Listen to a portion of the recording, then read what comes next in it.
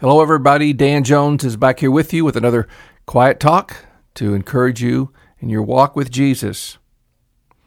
How many hours of the day do we spend gazing at a phone or a computer screen? I'm afraid too many. This is especially true of our children and young people. It's yet to be seen what the consequences of this fixed focus will be on the lives of the generation coming up. What should we be looking at? Because what we are looking at has a profound impact on the course of our lives, really on our destinies. Nations under dictators have to constantly look at their dear leaders because their leaders put up giant portraits and statues of themselves everywhere. In part, that's the dictator's way of reminding the population upon whom they are dependent and around whom their lives revolve. I'm sure most of you know Psalm 23, the Lord is my shepherd, etc. I'll bet not as many of you know Psalm 123. Listen to the first two verses of that little psalm. To you I lift up my eyes, O you who are enthroned in the heavens. Behold, as the eyes of servants look to the hand of their master, as the eyes of a maidservant to the hand of her mistress, so our eyes look to the Lord our God, till he has mercy upon us. Notice that the servants don't look to the eyes of their master, but to his hand. That's because it is with his hand that the master gives his servants what they need. His hand provides. We use words like this to express the idea of expectation. You might say, I'm looking to my boss for a bonus this year. It means you expect him to give you a bonus. Of course, sometimes bosses let you down. I've noticed in my life that people sometimes let you down. Has anybody ever let you down? What a dumb question. No matter who is listening to this podcast right now, it's a cinch that you've been disappointed by somebody, perhaps by many somebodies. How many young ladies get married to that young man who was so polite and attentive when they were dating, only to find that after they are married a while, that he is not like the Prince Charming in all those Walt Disney movies they watched when they were little girls. Their expectations of their husbands are sadly disappointed.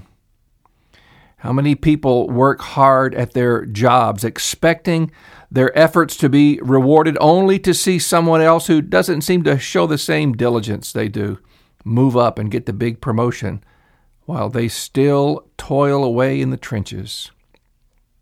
So people often become bitter.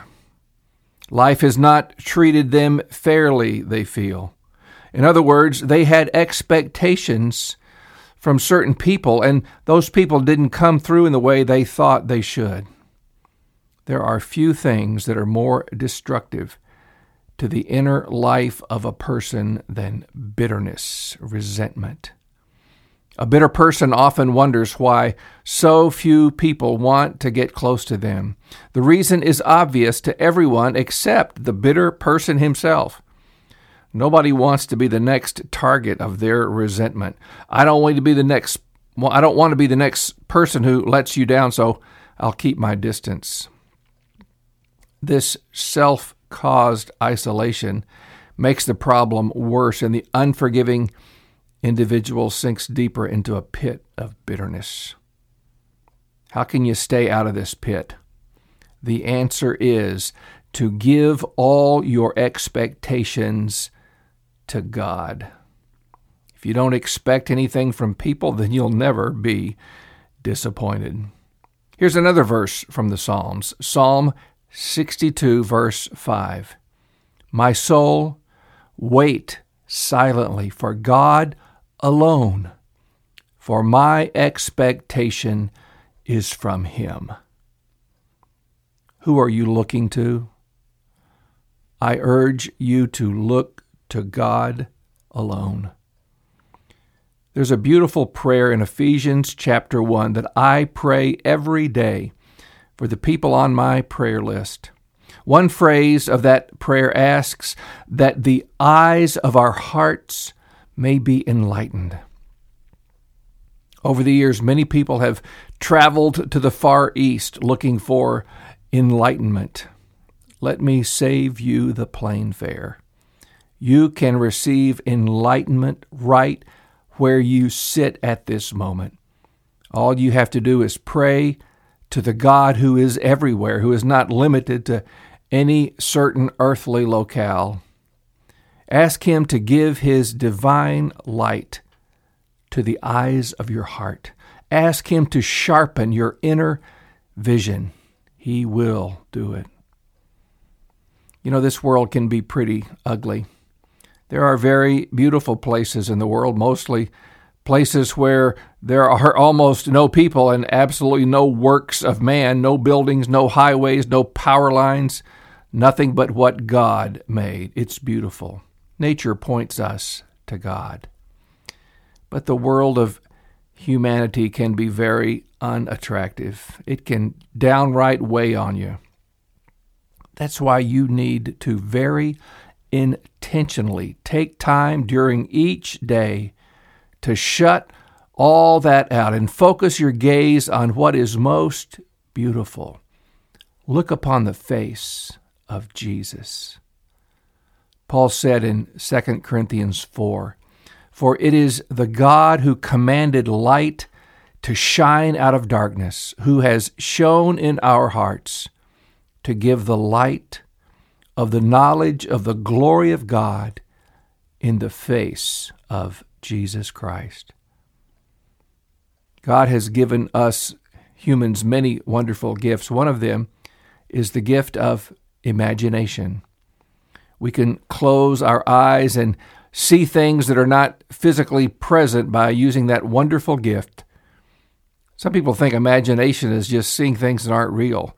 But a disciplined Christian imagination can be a tool to, by faith, enter the very presence of God. Make sure you ground this practice in Scripture. Take a verse or even a fragment of a verse and let the Holy Spirit make it real to the eyes of your heart. I love the story of the Transfiguration, especially that description of Jesus when it says, and I use my old King James Bible here, His face did shine as the sun. How wonderful it will be someday when we look upon Him face to face. In the meantime, you can see Jesus by faith. Do you have a need today? Look to Jesus. Take that promise of Philippians 4:19 and recite it before the Lord. My God will supply all my needs according to His riches in glory by Christ Jesus. Say that over to the Lord. Personalize it. Oh, my God, you will supply all my needs according to your riches in glory by Christ Jesus. Use God's own word to converse with Him in prayer. Faith is looking.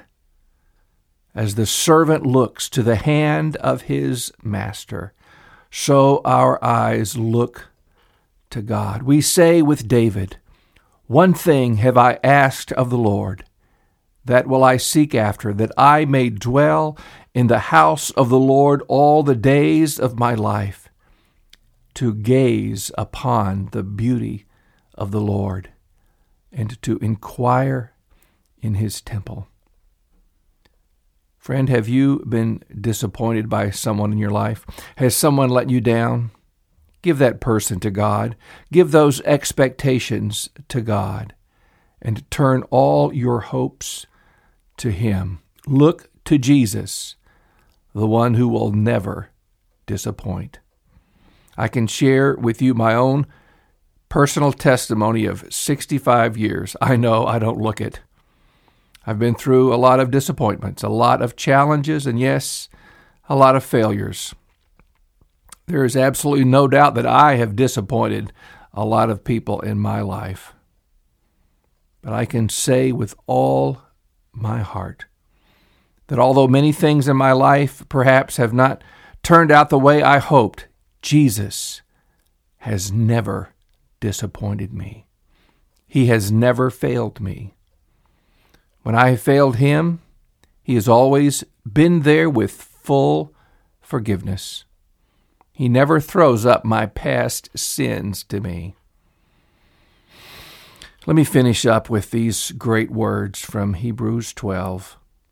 Therefore, since we are surrounded by so great a cloud of witnesses, let us also lay aside every weight and sin which clings so closely, and let us run with endurance the race that is set before us, looking to Jesus, the founder and perfecter of our faith. Lord Jesus, would you just open the eyes of our hearts just now, those that are listening to my voice? God, give them the spirit of wisdom and revelation, the unveiling of the divine. May the eyes of their hearts be enlightened, and let them see the beauty of the Lord Jesus. I pray they will look to Jesus in faith. They will look away from human beings and people who have let them down, and they will look to Jesus, that they will give all their expectations to him. I pray this, Lord, in Jesus' name. Amen.